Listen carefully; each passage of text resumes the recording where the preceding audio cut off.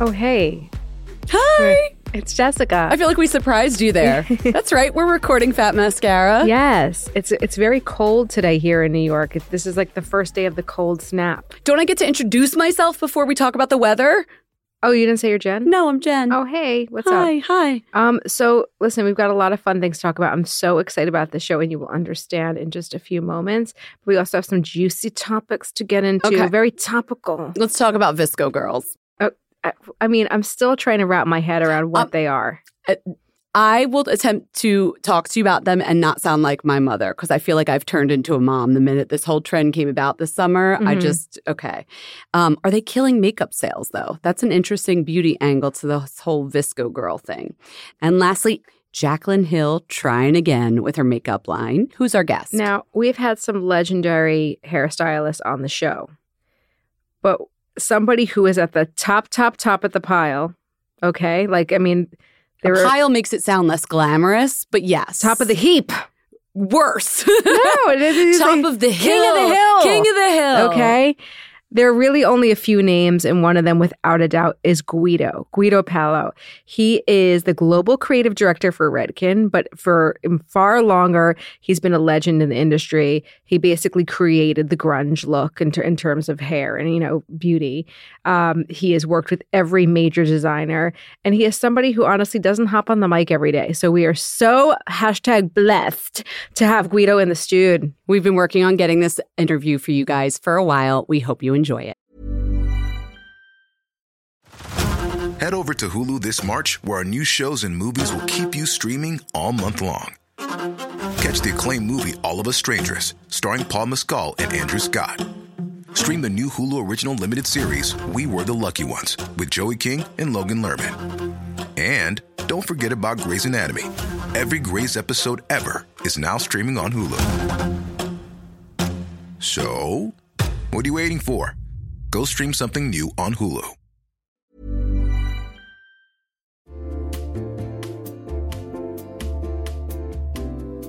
You'll know real when you get it. It'll say eBay Authenticity Guarantee, and you'll feel it. Maybe it's a head-turning handbag, a watch that says it all, jewelry that makes you look like the gem, sneakers and streetwear so fresh every step feels fly. When it comes to style and luxury, eBay gets it. They're making sure the things that you love are checked by experts. Not just any experts, specialized experts. Real people who love this stuff. With real hands-on authentication experience. So when you see that shiny blue checkmark that says Authenticity Guarantee, shop with confidence. Every inch, stitch, sole, and logo is verified authentic through a detailed inspection. That's how you know that eBay's got your back. Because when you finally step into those sneakers, put on that watch, get your real gold glow up, swing that handbag over your shoulder, or step out in that streetwear, you'll realize that feeling is unlike any other. With eBay Authenticity Guarantee, you can trust that feeling of real is always in reach. Ensure your next purchase is the real deal. Visit ebay.com for terms.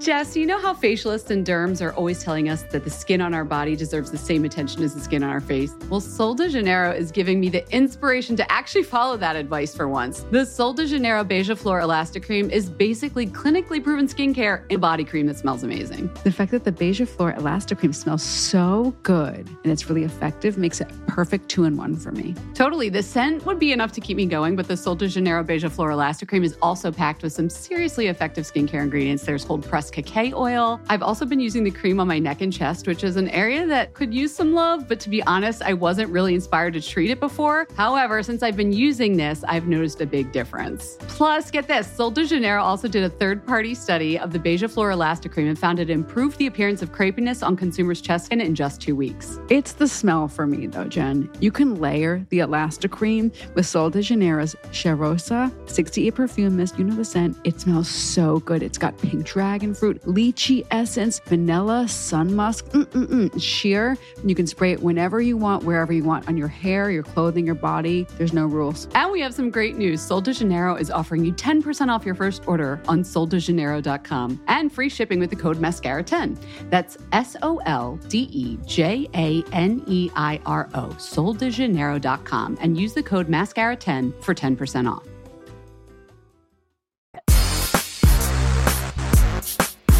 Okay, Visco girls. You ready? Let's discuss.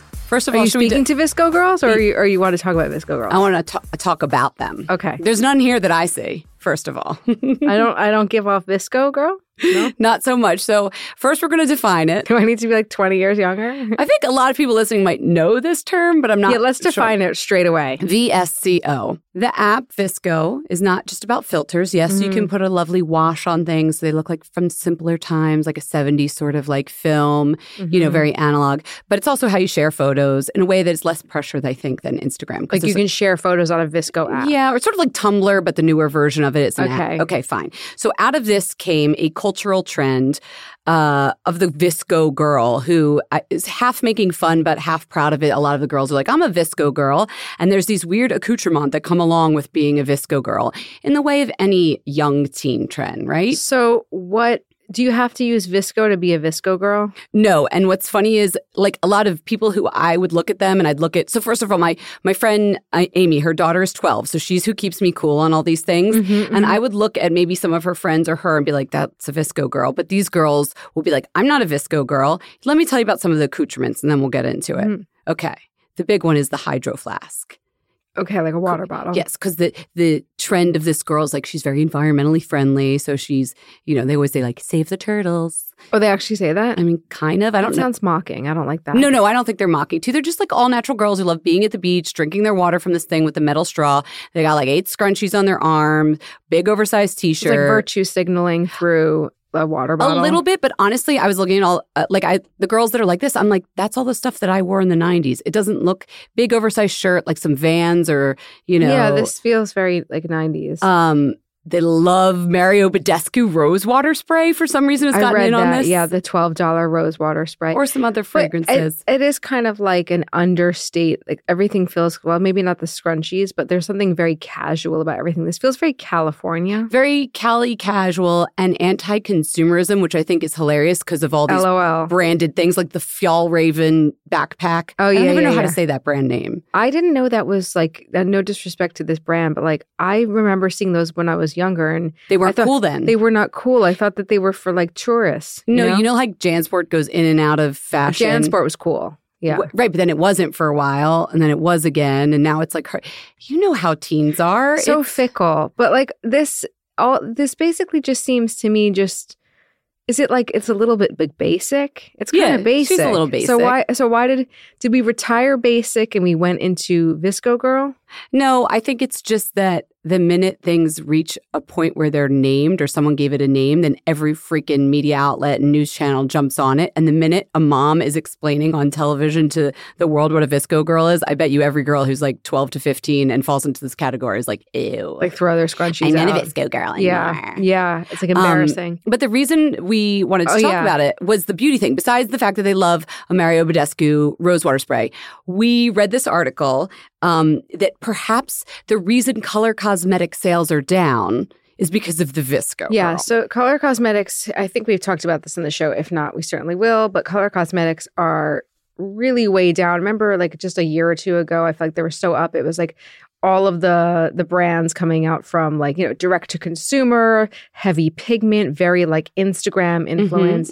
But now the aesthetic has clearly swung the other way. So Fortune magazine wrote how Visco girls are killing makeup sales and reshaping the beauty industry. It's an interesting article. We'll put it on our site. But, there's a 21% downcrease in cosmetic. Ooh, like downcrease. Yes, not a word, but I like it. Downcrease. I meant decrease. Sorry, but teens are spending like a fifth less than they did last year, which is significant. I think it's this kind of. It's funny. I hadn't heard this brought up like immediately with Visco girls, but like the Glossier aesthetic. Yeah. Actually, that's what's funny. The Visco girl does love some Glossier. Yeah, I think it's that it's. Maybe it's just the pendulum had to swing the other way after like years of contouring. I am not ready to say that color cosmetic sales are down because of Visco girls. It's just that like this makes a nice trend that they sort of rose to cultural renown right around the time color cosmetic sales were down. But what I think we're seeing is a backlash to the Instagram drag aesthetic that was big for a couple of years there. Right. And there's still men and women who love that look. Not everybody is doing the no makeup look, but the thing that makes me laugh the hardest about this is, they're supposed to be anti-consumer anti-consumerism and into the environment, but they are still buying products with brand names just like anybody else. Yeah, I don't buy, maybe I'm really cynical, I think I am, but I don't buy that this has anything to do with ethics, like, or like trying to change the world. I think it's like when you're 15 years old, like you want Nikes or whatever the hell kids want now. You know what I mean? The thing now is maybe what's funny too, the brands that were named as this type of teenage girl who really does move the dial on the trends of the culture were, besides the Mario Badescu and the Glossier, they also mentioned Tarte, which I thought was interesting because to me, that doesn't play into that aesthetic other than maybe the marine Tarte thing. was heavy color, but yes, maybe the marine aspect, they do like kind of like Save the Turtles. Yeah, and that like, have to do with animals. Yeah, and they have like aquamarine. There's like a coral thing one time. But anyway, I'm not ready to say that color cosmetic sales are down because of a small group of the population of 12 to like 16-year-old girls. This is my last word on it. And it's kind of funny because this is like what the whole fashion industry is all about, like beauty industry. But it's almost a little bit like grunge or, you know, any trend that's like, I care, but I don't care. But there's so much thought behind all of this that you can smell it. What it is. Right? And that's why it's annoying. But it's annoying to us as adult women. But as a teenage girl, like that, she thinks that she discovered all of these brands for the first time and saving the turtles and wearing a scrunchie has never been done before. And like, I feel like that's how you experiment when you're a young woman and trying to find your place in the world. You try on these personas. And I think this is like one of those personas. I don't think it's moving the dial on freaking color cosmetic sales across the whole country. Come on. Me neither. So from Visco Girls, let's go all the way to the other side of the dial to Jaclyn Hill, who, frankly, is representative of that group that we were talking about that maybe has been pushed aside a little bit, the Instagram drag, heavy color. I don't know if she'd want to be called drag. But no, but I get what you're saying. Techniques inspired by theater and drag makeup. Yes, absolutely. And we had her on the podcast, episode 117. That was last summer. It was like in July. Oh, my gosh, yeah. Yeah. And so she was wearing those really like short shorts. That's how I remember it was like warm out. Yes, she was. Like buffalo plaid and like short shorts. We didn't talk at that time. She did not have a makeup line. She was working with Becca at that time. She had since then launched a makeup line, which in crazy viral fashion became like, it just failed miserably. So there were people reported getting their packages from, you know, Jaclyn Hill, and they would close up on the lipstick and it looked like you dropped it on the floor because it had all kinds of little weird like fibers. Little like just like little nasty bits on it, and people really took, rather than call customer service. That's not what you do in 2019. No, they put it on social media and just blasted her, and she was, guys, she was canceled. To her credit, she also canceled the line. She did a recall. They refunded a lot of money. She pulled it back. And frankly, I respect that because maybe she didn't know what she was putting out. You okay a sample, but you don't know if when it's mass produced, it's going to be up to the quality that you expect. But I'm like, this girl's got balls. She's like, let me try again. I like that. I like the tenacity. I like that she, you know, wasn't like didn't just run and hide. But also I kind of question like a lot of these lines, and I don't know how many more color ones we're going to see because of color. Yeah, this one's coming out. The relaunch is, I believe, November 26th, just to like give you a... It's a bold move, but there's so many brands that are just rushing to market. I mean, you and I talk about this all the time. We have so many random like personality-based cosmetic brands that show up to our beauty closets, and they don't look like they've been thought through. Like it's this fast cycle. We've seen what it's done to fashion. You know, it created a shit ton of waste, excuse me. Mm-hmm. Low quality items, just so people can like scratch that itch.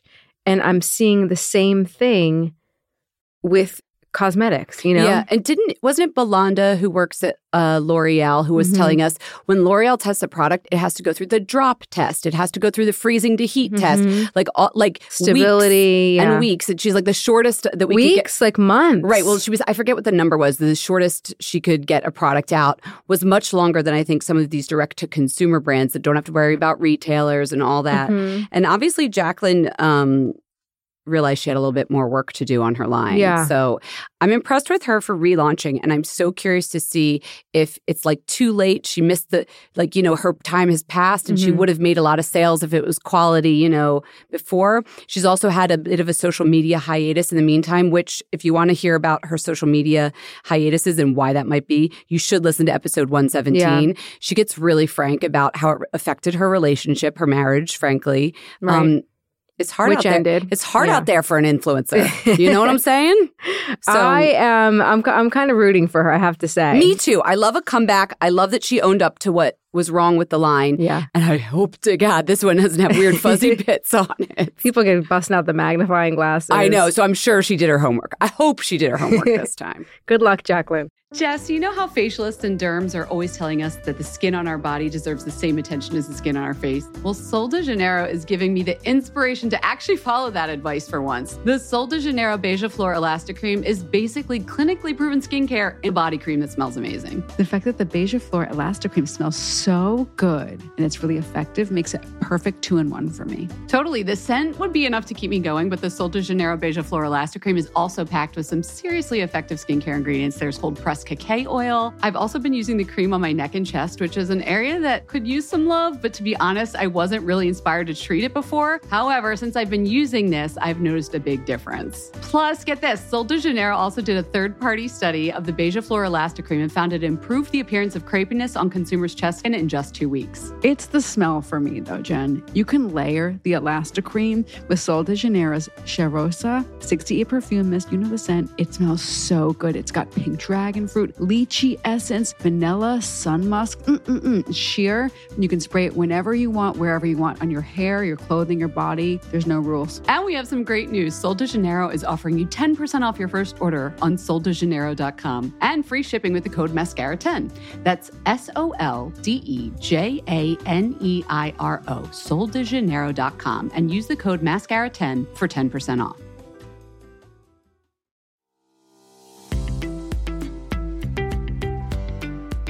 I don't know if the invitations have started coming in for you, but we're about to enter what I like to call what kind of underpinnings should I wear to your wedding season? That's right. We probably all have some cute new dresses for weddings and events coming up this spring, and I'll tell you what needs to go under them: Honey Love. I am not about to squeeze my way through another person's wedding in uncomfortable shapewear that rolls up. I got the Honey Love Super Power Short. Full disclosure, I also wore it on New Year's Eve because I had on sequins and I wanted everything to lay smooth. And that's what Honey Love does. The Super Power Shorts have targeted compression technology that distinguishes between areas where you want more support and areas where you need less compression. Their Signature X targets and sculpts without squeezing your curves, and you won't have to worry about the waist rolling down thanks to flexible boning that's hidden in the side seams. The Honey Love Super Power Short also gives your butt a nice lift. The shorts have these built-in boost bands that give everything a subtle, comfortable, let's just say boost. We're not talking unbelievable plastic surgery levels of butt lifting, just a little zhuzh. And as you know, Honey Love has more than just sculpt wear. They have incredibly comfortable bras. How many times have Jess and I talked about the bras? They also have tanks, leggings, everything you need for everyday support. Treat yourself to the best bras and shapewear on the market and save 20% off at honeylove.com/mascara. Use our exclusive link to get 20% off. honeylove.com/mascara. After you purchase, they're going to ask you where you heard about them. Please support our show and tell them that we sent you. honeylove.com/mascara. Move with confidence thanks to Honey Love.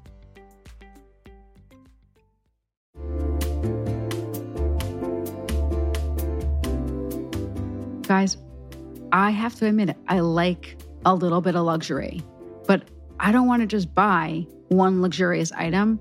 I want to buy several things. And that's where Quince comes in. Quince is here to transform the way you shop with a range of high-quality items priced within reach, so I can buy a couple of things. Yeah, you don't like a little bit of luxury. You like a lot of bit of luxury. Okay, it is a lot. I guess you're right. Load up your cart, though. At Quince, it's totally fine. They have 100% Mongolian cashmere sweaters for $50, organic cotton sweaters, washable silk. They partner direct with top factories, so they cut out the cost of the middleman and pass the savings along to you and us. and me. For example, I mean, how many things have I bought from Quince? My latest acquisition is the European linen sheet set. I wanted to jump on that whole linen sheet trend. I want to just feel like Cleopatra. And they have so many great colors. It's breathable, feels luxurious, but doesn't cost luxury prices. Indulge in affordable luxury. Go to quince.com/fatmascara for free shipping on your order and 365-day returns. That's quince.com/fatmascara to get free shipping and 365-day returns. QUINCE.com/fatmascara. That's QUINCE.com/fatmascara.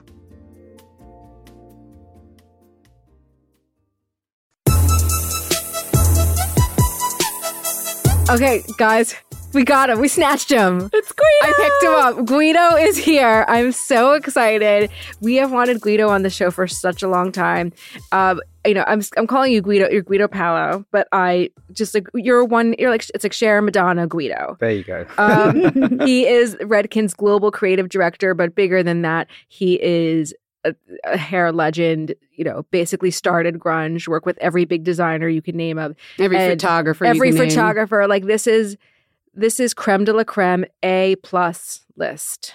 We got Guido on this dude. Welcome. God, what an introduction. You like that? Yeah, I loved it. Also, guys. I love the Cher and Madonna reference. Perfect. It's his first podcast. You've never been on a podcast. Virgin. Okay. I love that. Like, I have to be like a little self-congratulatory. You don't do a lot of interviews. You come to New York, you live in New York. I live here, yeah. But you do like the press thing like 2 days out of the year, if that, right? Yeah. Sorry. No. You're right. I don't do a lot of interviews. And then, backstage, we're all frightened to talk to you because you've got, a million people in your ear, and you also have to create like a sculpture for, Marc Jacobs. But it's very exciting to have you here. But I got to go back to the beginning. Why did you want to become a hairdresser? It was actually... You're pretty good at it. But it wasn't something I kind of like. I wasn't like a little boy in sort of my small town in the south of England, sort of brushing dolls. It wasn't my...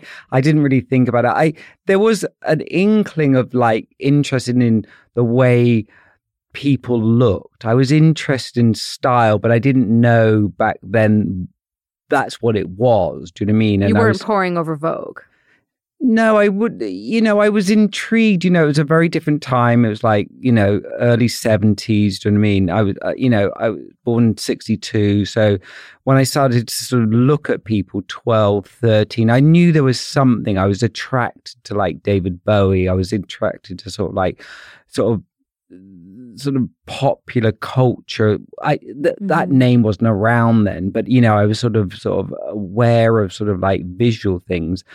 It was a very different time. You weren't sort of bombarded by things, and you weren't aware of how the fashion industry worked. I mean, the fashion industry was a very different thing then. We'll get to that. It was still kind of in its infancy, but sort of growing up in a small seaside town, it was a town that people used to come to on holiday weekends from London, and young people, and they seemed more stylish, more sophisticated, and I was attracted to it. But I didn't really know that would be, I was formulating myself kind of thing. I was at a sort of a regular high school, and I really didn't do well there. I didn't fit in. I was the kind of, the odd bod, do you know what I mean? And I couldn't sort of like fit in, and I ended up not going to school a lot. And so hence I sort of felt I wouldn't really do very much. I didn't really have a great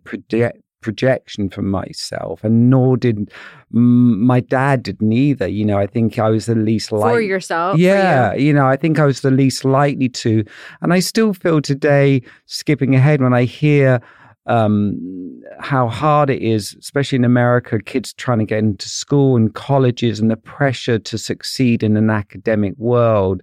I feel that's like something. I mean, back in the 70s in England, it wasn't that. But if you didn't fit into a mold, it didn't work. And I didn't fit into any of those molds. And there was no teachers or sort of adults to sort of guide me. So did you feel crappy about it? You're just like, I don't want to. Yeah, I did feel. I didn't know how I'd fit in. And I obviously, was dealing with my kind of sort of sexuality in a very young age, not being able to express myself in that way either in that time. Do you know what I mean? So there were lots of things going on inside of me that I couldn't really get out, and I didn't really know how I was going to sort of, go on this, But do you think that it's funny? I'm thinking about another podcast that I listened to. The author Bret Easton Ellis, he always asks his guests, what were you like in high school? And like, what was the moment? Like, what made you a creative? Because he feels that there's like a thread, like a through line with all very successful creative people, that there was a moment of hardship or a period of hardship. Was that your period of hardship? Yeah, I think it was. And I think it was like, I was sort of creative in my head. I think I went into my head a lot, and I created this sort of world in a way to escape. I mean, listen, it wasn't terrible, but I did live in my head, and I think later on in life, I create in my head. Do you know what I mean? It was like a way of how I sort of began creating. But going back, hairdressing wasn't something I was like, it was almost something I wanted to get away with, because I didn't really want to identify with, because it felt like effeminate men were hairdressers. And I was going through a weird kind of, that sort of period of myself. Do you know what I mean? Anyway, sort of move fast forward to when I was sort of 16, 17, I'd left school. I didn't have any grades. I didn't have anything. I sort of traveled around, went to Europe, and I was hitchhiking and doing odd jobs. And, one of the girls I met was a hairdresser, and I thought, I could do that. I didn't really know what else to do. I moved back to England and applied to Vidal Sassoon for an apprenticeship. In England, you don't go to beauty school, you go to a salon, and you're an assistant for 3 years. And in the evenings, you do night classes and learn. That's how we do it there. Anyway, I didn't get on very well there. Even though I loved the aesthetic of Sassoons, I didn't sort of like meld well with the sort of like their training and the way it was very rigid. And you were kind of doing your own thing. Well, I was a little bit getting in trouble or anything. Yeah, or I was. I was sort of playing around. I was a little bit older. Normally you go and start sort of beauty school at 16 or something, and I was sort of 20 by this stage. So I'd done that bit of traveling, so I was a little bit older and probably like insecure and mouthy and saying the wrong thing. I was still sort of like. Did you last all 3 years? No, I didn't. I lasted for about 18 months there, left there or got fired. And, it was funny because later on I went. Did Mr. Sassoon do it? No, he didn't. But later on, he became a fan of my work and I interviewed him. And he interviewed me for a V magazine article, and how, even in that short period, how Sassoon really formulated a lot of my aesthetics. And it was very interesting that. And he interviewed me and I said, I got fired. And he said, I heard that you did. And, it was a funny, and we became not friends, but he was, I was a huge admirer of what he did in the 60s, and he became a huge admirer of mine. It was so flattering that, that happened. You know what I mean? He was such a legend. I got fired by Sassoons. I went to another salon in London, and it was there when I was working in another salon that a young girl was going out to do a job on a small magazine, a sort of weekly magazine. And I carried her bags and I didn't really know much about it. And it was there that I sort of really sort of felt at home in the studio with other creative people, and felt I could really, I didn't know it on that day, but I felt it was very an environment I could work in. Being on set. Being on set and seeing the creative process of creating characters and beauty and all that. And so I very much sort of went back and, quickly left the salon in a way and found an agent, and then started my journey. And so when do you think you arrived? Was it that moment when you're like, wow, I'm interviewing Mr. Sassoon and he's interviewing me? Or was there a particular project you worked on where you're like, okay, I think I can make a living of this. I'm doing okay. Well, funnily enough, yes, there have been great moments in my career, but, I think even to this day, I feel like, have I arrived? Have I made it? I never feel, I don't know if you're a creative, maybe you never feel that you've really arrived. There's been some great moments. I've ticked a lot of the boxes, or all the boxes I wanted to do in my career. I never thought it would take me to where it's taken me. But still, every day I'm insecure about my work and what I do.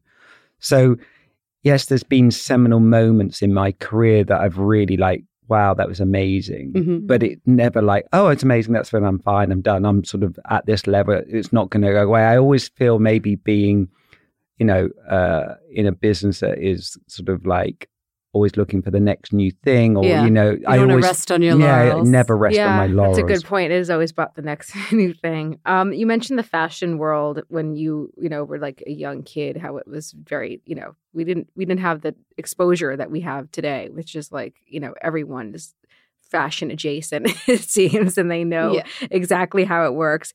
How do you, when you look at how the fashion world has changed, what do you feel inside? When I started, in the early 80s in the fashion business, it was the beginning of like street style being reported on, real people, being put into magazines like ID, The Face in England, these two street style sort of magazines. And, all kind of like club culture being reported on. It was a really exciting time. And then the fashion industry picking up on all of that. I mean, it was a small industry. It was probably like, back then it felt more grand and private and sort of like you didn't know what was behind the sort of big doors of Vogue house. Do you know what I mean? It was like a cathedral to fashion in a way. Now, as we all know, you can read about it, it's exposed, everybody knows about it. I mean, you can't say that was a better time. It's a different time. Do you know what I mean? The industry's changed a lot, and it's a huge business. When I started in the business, I didn't know it was a business. I just thought it was a creative thing. You didn't hear about the commerce of the industry. Do you know what I mean? That hadn't really started to sort of, show itself. And then it became a commerce. You sort of realized you were selling bags, and you were part of a commercial industry. Back then, it felt like you were part of a like inner sect of sort of like creative people. Where does the money come from for this photo shoot? We don't know, but we're making magic. You didn't really know. It wasn't talked about. It was like, I mean, nobody knew. That's freedom, though. Knew. You get let to be creative because you're not talking about the budget or what you're trying to sell. You just get to be creative. In the course of your career, you mentioned seminal moments. Are there any that come to mind, or collaborators that you worked with that really stand out? And just, this was when I did some of my greatest work with these people. Well, I think the first collaborator that really stand out was David Sims. And he taught me, I feel I've had so many great teachers along my journey. For people who don't know, David Sims, a photographer. Yes, he's a photographer. And he was a very sort of a big photographer that kind of, him and another English photographer called Corinne Day were the two photographers that kind of broke ground in the early 90s with the sort of grunge movement, which was a sort of a music-led fashion kind of movement that broke down the idea of beauty and what was kind of, before that, we're in the supermodel era, late 80s and all that. And then this new movement came along, very much what's happening now again, do you know what I mean, in fashion. And it kind of broke people's idea of what was beautiful, who was beautiful, what was beauty. I mean, it's hard to look at it now, but Kate Moss was the pinup of that era. And then she seemed alternative and edgy and sort of not the classic beauty. Now we know her as a sort of iconic, famous model, but back then she was like this young girl from a suburban town that was the sort of, the sort of 360 of a supermodel. And was David just the photographer of this moment? Is he the one that was capturing a lot of those grunge? Him and a girl called Corinne Day were the two that were leading the way.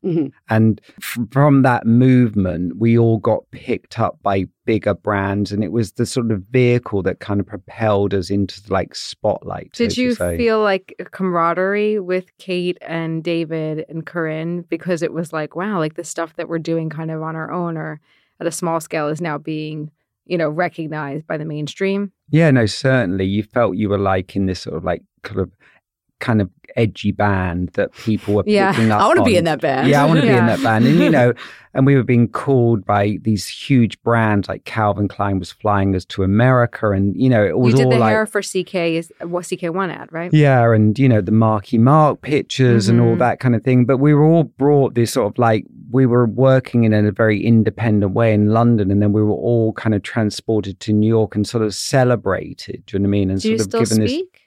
Well, David, I just spoke to him now. Right.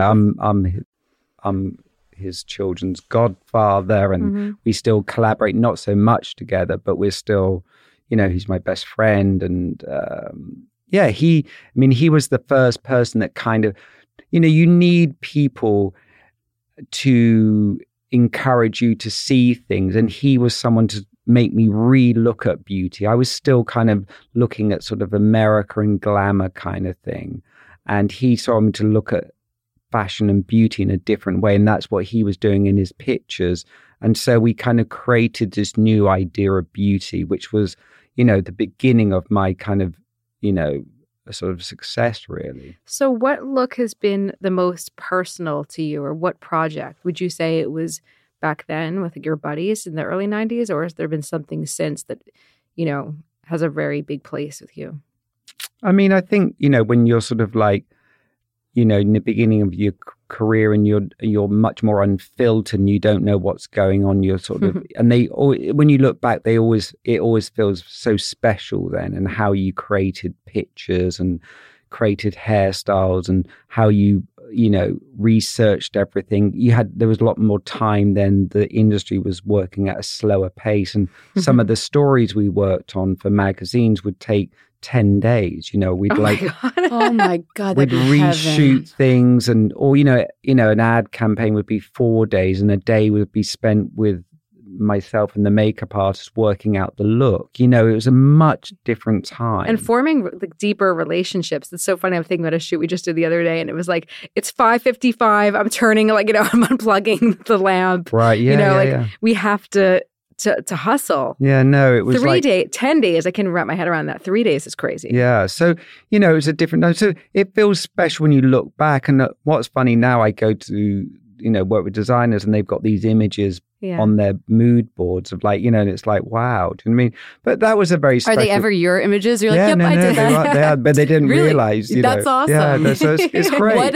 What of the projects that you've done or the looks that you've done do you keep seeing on other people's inspiration boards? That's so funny, Chad. I mean, a lot of that 90s period, which went from the grunge kind of period, then it went into a sort of a minimal kind of thing, when sort of minimal designers like Helmut Lang and Jill Sander became very popular in the mid-90s.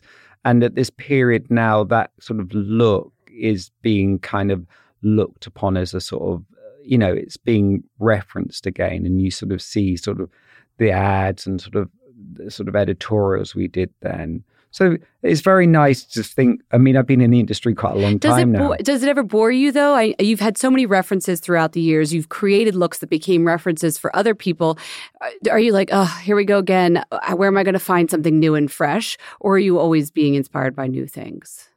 I'm always trying to push my own ideas and visions. And I like to sort of like, startle myself still. So go, is that beautiful? Is that what is that? How do you do that? You just like go out there and just like, let me do the craziest thing I can, and we'll see if it looks good. I mean, I think I've got now, I didn't have back then, but I have, more cultural references of things that I know how to play off things, and I'm sort of more aware of things. I'm not saying it makes my work better. It's sort of, because I think sometimes the innocence of when you're working is really kind of what it kind of makes it so special. Do you know what I mean? Not knowing so many things. I think now I know a lot of things. I know the industry so well, and to make something feel startling now is a lot harder. Just in the world we live in, the way images are perceived, it's harder to make a reaction than it was back then. So it's not so easy. Yeah, it'd be hard to surprise you. It's funny when you're talking about your hair like that. I realize that you have been versatile, and you are a versatile hairstylist. But in the 90s, it's the very minimalist kind of grungy hair. And looking at your work, it gets very sculptural. It gets very the word is not cartoonish, but like it gets sculptural. If we need to do something very abstract, you're the guy. Is it because you're just looking for you're pushing yourself in that direction. Like, I don't want to go naturalistic. I need to go. Yeah, I mean, I think I'm wilder. always playing against contradiction and what maybe people think I'm known for. Do you know what I mean? So I might do something extremely sculptural. And I even did a book not so long ago with David that it looks retouched, because I felt that that's how people are looking at things in a very retouched, unreal way. So I wanted to make the hair feel unreal, because I felt it was like... That's the best word, unreal. Yeah. Yeah. Because I wanted to make it feel like... And was it something from the future, or is it something from the past? And why is it so perfected? Do you know what I mean? So I just wanted it to be I always want beauty to be questionable. Do you know what I mean? Yeah. I always want the viewer to look at it and with some questioning point, and not just go, "Oh, that's nice." Not sure if they love it. Like they look a little bit longer. Nice, or is that a nice texture, or like a nice bad... and pretty? You'd be insulted. Yeah, you'd be like, no, because it's so. We know what nice and pretty is. I think for me, it's always been about questioning taste and questioning the viewer, to challenge their idea of beauty. Has always been something that's like been my sort of button to go to. You know, I always want someone to look and go, "Is that beautiful? Isn't it? Is that girl beautiful, or is she? What is what?" Because that's what I'm attracted to. When I was growing up in those years in London, I'd go to nightclubs and there'd be like extreme people, and they were like exotic to me, but they were just like suburban girls and boys making themselves up into these characters. But I didn't know them. So when I just looked at them, I was like looking at them with like questioning, and they'd be like, they were like these amazing kind of people to me. And that's what I wasn't attracted to like Marilyn Monroe and like, you know, glamour, kind of like classic archetypes. Yeah, glamour. It didn't ever push anything for me. You know, it was always like the sort of alternative beauty that I was attracted to. So in my work, even now, I do many things. It's always that kind of questionable edge. Like, and it can be a small thing that rocks my world. Like, is the texture right? Or is that purposely bad? Is it purposely bad that you see that? Is that cut too short, or is it right? It's always the thing. The tension in there is what makes it interesting. The tension that's really important to me. And I try and get that in the work, even if it is glamorous. Like a while back, I did a show with Kaya Gerber, and I made her hair huge. Oh, the Valentino couture? Yeah. But it was like so big, it becomes a little bit perverse, you know? So you go, that's so big. It's like, is that too big? Yeah. You know what I mean? Or is it, but there'd be no point doing it okay big. Yeah. That makes sense. They could get somebody else to do it okay big. And but if you're going to do it big, then you might as well Let's go there. Do you know what I mean? So even in its glamour, I try to make it a little bit like, So you mentioned the Valentino show. You do Marc Jacobs all the time, and everyone has always got their eyes on that show. You really are like the guy for for runway hair. How the hell do you keep your energy up? Because you hit New York, you hit Paris, you hit Milan. You probably go to London too. Yeah, I just got back from China yesterday. We did a show in Valentino last week, and I was oh my god, those silver faces were amazing. Me and Pat were on the plane. I said we sort of decided to go on a certain airline. It was like we were on the plane for 44 hours there and back. I was like, do you realize we just been on a plane for like you circled the world? Yeah, basically. I suppose I still really enjoy the creative process. Do you know what I mean? I really enjoy what I do, and I really enjoy collaborating with people like Pat or Stephen Meisel and all these great people that are still, I'm lucky, the people I work with are still very passionate about what they do and really get off on, whether it's just us that enjoy it and you know, we still enjoy that process of working with a model and creating them and creating a fantasy. And I think I'm very lucky to be around very creative people. To work with Pat every day, you know, is amazing because she's amazing at what she does. And we're both British, and so we have the same kind of references and we come from similar kind of backgrounds. And so it's, you know, there's a sort of like we get each other. Do you know what I mean? Yeah. And then I too admire how far she's taken her craft. Do you know what I mean? Yeah. And even every day, the silver faces, I was like, they're amazing. Yeah. They could be so wrong, but they're not. They're so right. Yeah. And I think, she's probably the only one that can pull that off. Yeah. What about like bringing new blood into the mix? Like, are there people that you haven't worked with yet that you want to, or do you ever worry that you're too comfortable in your bubble of your people that you like? Is there someone you'd want to work with that you haven't had the chance to? I'm always, listen, I don't think the fashion industry stops and ends with people like, my era and what I've done. When I look at young people, they're doing it their way. And there's a whole new wave of new hairdressers and makeup artists and photographers and designers that are doing their thing, and they're really doing it in their way. And I couldn't do it in their way because they're doing it in their way now. What about designers? Are there any young designers you're like, oh, I want to do their show?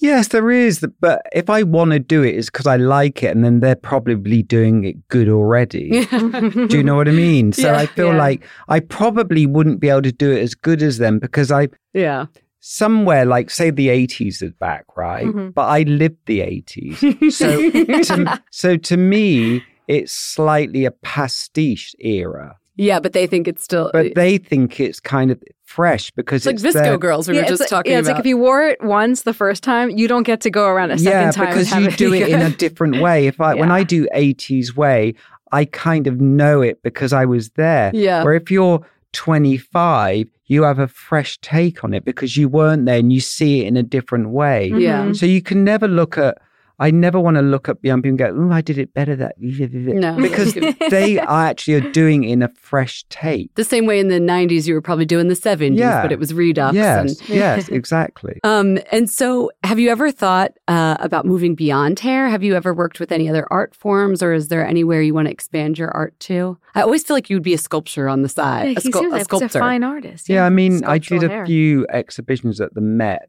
The biggie. They do the costume. He spelled it out for me. The Metropolitan. You did the hair for like the McQueen exhibit or whatever. I did the McQueen, and then I did a punk one, and I did a Schiaparelli Prada one. And that one was great. Yeah, and I actually didn't use hair in two of them. I sort of worked with different forms. Oh, cool. The McQueen one, there was no hair. Yeah, it didn't look like... So what was that? So I kind of worked with masks because I sort of worked with Alexander McQueen a lot. So I kind of knew his kind of take on beauty. And I didn't really feel that I could do it justice, the exhibition with hair. So I kind of worked with different kind of people to create sort of leather and fetish. And there actually wasn't one hair mask in it, but it was, had like a sort of spike coming out the top, and then there was sort of different sort of, they were all kind of weirdly fetishy. Some were beautiful, some were a little bit sort of like macabre, but I felt they sort of would encompass his aesthetic of a beauty, but I felt it would be better to do it in different things. So I used my aesthetic and my kind of balancing, but then would work with people that could craft it.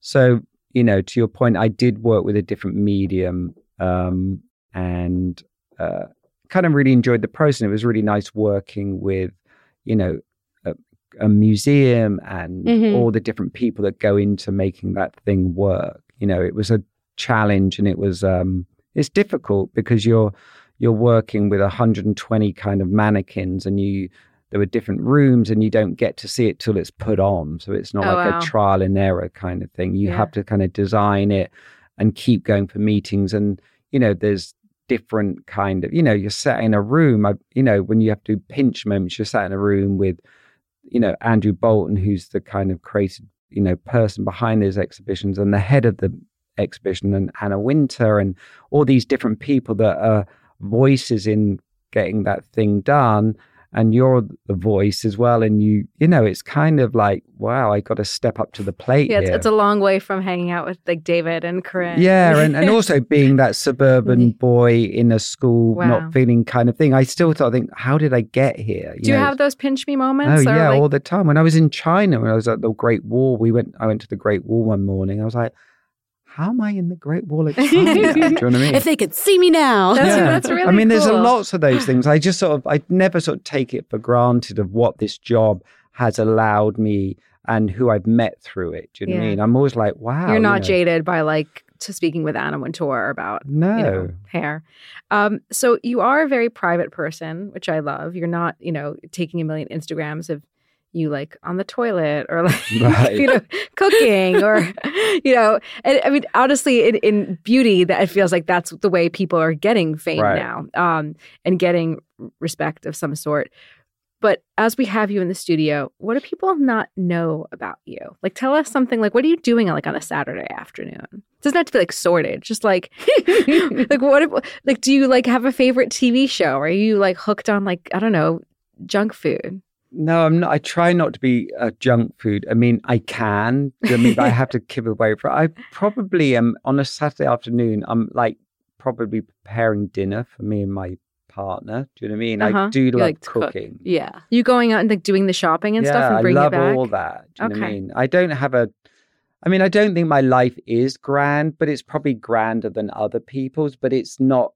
I don't require it. Okay, where do you shop? This will make the determination of how grand you are. Well, then all these like people are gonna be like freaking out, hanging out at Cinderella or something. Like, waiting. He's the Trader Joe's kind of guy. I can tell. I do not see you at TJ's. I'm not, but I think it's good. I can't believe how reasonable Trader Joe's is. I could see at the back of the line with your little basket and like the Hawaiian shirt next to you. You know, all those candies and cookies they have, I bet you'd come out of there and you'd be like, I could make hair out of this. Like we see Marc Jacobs next season. It's like got like $2 Chuck in the hair. I just like to, when I go supermarket shop, I like to be on my own. So I like to sort of wander and peruse all the stuff and then pick it. And then I kind of like to go home and, cook it slowly. And I find it really relaxed. So, I mean, work does take up a lot of time.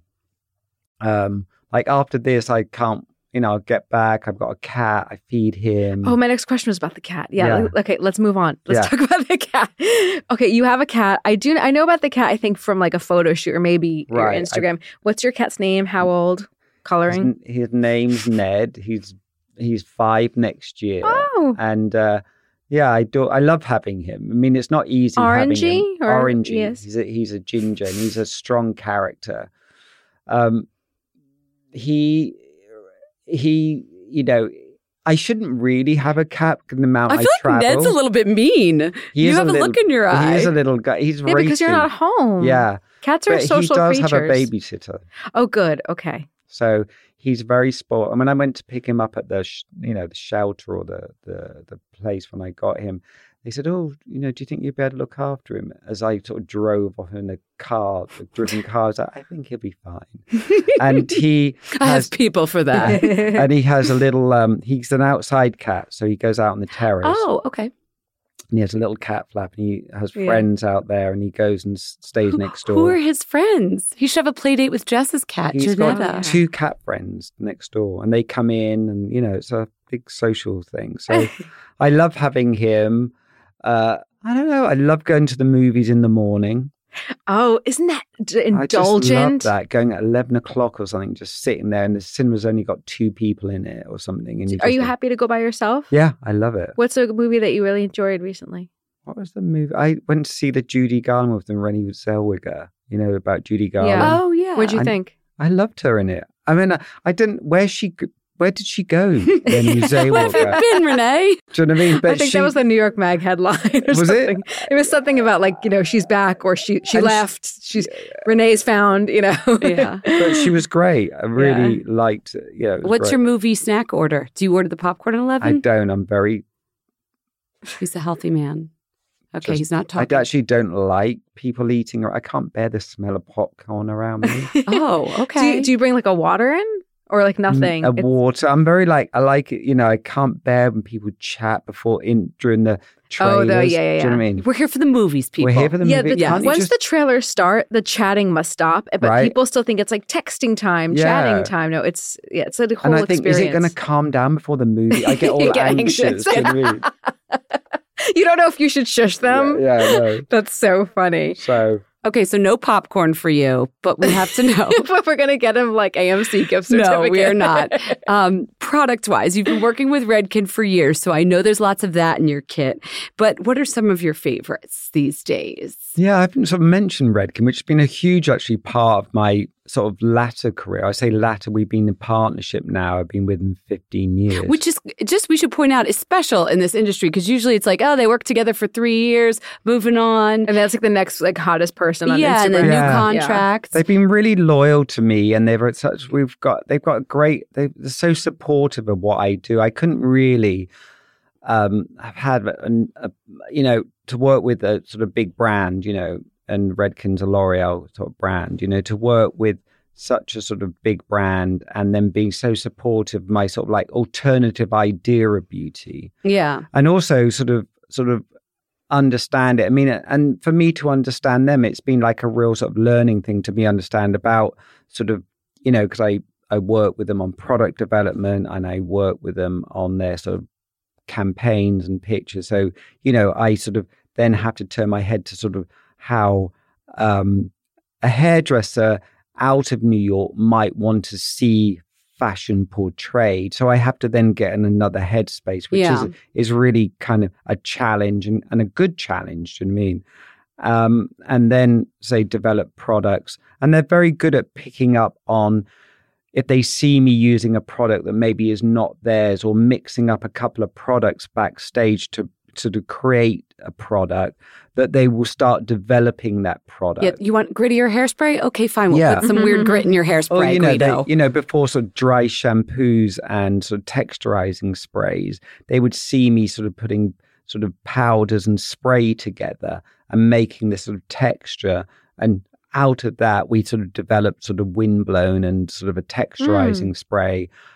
And, or when they sing wet looks and shine, then we sort of start developing, products that if they see it being used for more than one season, he keeps putting conditioner in the hair. What do we do? Or exactly. Whatever it is. Yeah, you know what I mean? So, that's a kind of, and that's a creative side of it, though, developing that, and it's fun and you get to sort of play with all different sort of stuff. And it's been a great and an ongoing sort of thing. And so we have sort of things in the future that we're sort of working on What's together. in your hair right now? It's just like gritty and cool. Actually, what is in my hair, which it stayed when you moved it. is Triple Pure, Triple Take 32, which is our new hairspray, I think. Oh, hairspray. I've got one for you. Oh my gosh, you brought us some products. This is very exciting. I know. Triple Pure 32. Ooh. So this is our new... Do you love the names they come up with? You make these great products. You're like, they what will they call numbers, it? Yeah. So this is, Triple Pure 32 is a neutral, not non-fragrance, a neutral fragrance hairspray. Oh, okay. So it hasn't got that bad whiff to it. And when you're backstage and there's my God, Elnet clouds everywhere. 12 cans of hairspray going off, this is much appreciated. So, why did I tell you about Triple Pure? Because you brought us a present. Oh. No, because I asked you about your favorite. Right. So at the moment, when a new product comes out, it's my go-to product. Yeah. I mean, and hairspray is a product that people often sort of like dismiss as old-fashioned or that, but I actually kind of use it in most styles. Even if it's natural, I might spray a bit on my hand and run it through the hairs. It's so like, I suppose like a chef when he's just finishes something, he sprinkles a bit of... A little Maldon sea salt at the end. Exactly. Or a little like, lemon zest. Or mine's a little Triple Pure 32. I like nice. That. A true finishing And spray. you smelled gorgeous when you got in the elevator. Right. Okay. What does he wear? What do you wear? I wear a Veda Chakra 2. Oh, one of their oils from like... It's like I think it's called a vaporizing. It's like a spray, yeah. right? It's a mist. Yeah, they're like aromatherapy mist. Yes. Yeah. So everybody's just chill around you. I don't know. It's like, I was just saying how nice the smells are there. Do you know what I mean? And I sort of love them, yeah. So. Yeah. Excellent. Well, Guido, you have had a very long day, a very packed schedule. We appreciate you fitting us in. My pleasure. This rare conversation. You got to get home to Ned. Right? And he's his waiting. whining. For his cat Thank you, Guido. Thank you. Bye. It's it's time to raise a wand, and I'm going to kick it off immediately. Ready, go. Okay. I'm so excited about this product because I got a compliment. And when I get a compliment, that means raise a wand. It's good. Okay. If people are telling you look good, you're doing something correct. So Jen, you noticed that my hair has been looking more vibrant lately. So vibrant. I've got my hair colored in the middle of September. And it's growing fast right now because you're pumping out those growth hormones. It is crazy. It's like I don't even have to use sugar bear hair. Your hair's got really long since you've been pregnant. It is long, right? Yeah. So the color's been looking really good. Again, it's been like by the time we listen to this, almost 2 months. Orbe Power Drops Color Preservation Booster. I've got to hand it to you. It's a treatment serum. You're supposed to put it on damp hair, but I forget. So I just kind of put a little bit of it. It has like a little dropper thing. A few drops. It's a colored serum. It's not a colored serum. It's a serum that helps like protect your color. And obviously I think it boosts it a little bit. Wait, there was no tint in that? It looks really good. No. I thought you just meant it was like wow. No, your color looks redder. It has antioxidants, it's amino acids, and it has vitamin C. I know how much you guys like that. Quinoa protein, bioflavonoids.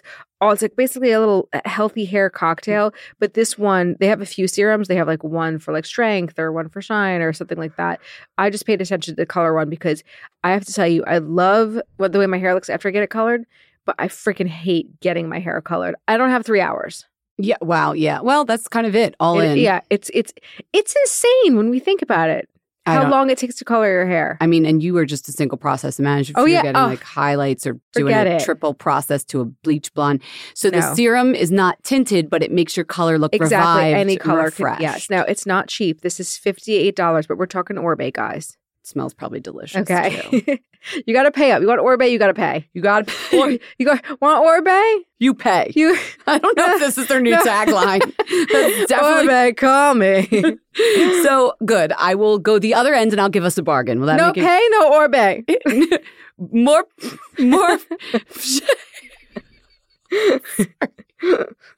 Okay. Our producer's gonna like pull the cord and save us from ourselves. I want to talk about my cheapy product. All right, what's up? Mine's only $9.49. Oh, that's handy. Okay, Maybelline. These names, are you ready? Yeah. Superstay, ink crayon lipstick, matte longwear lipstick makeup. I don't know why. This is when I call the PR and say, hey, we don't have room for all those words. Which one are you willing? Let's make a deal. I think the words to remember are Superstay ink crayon.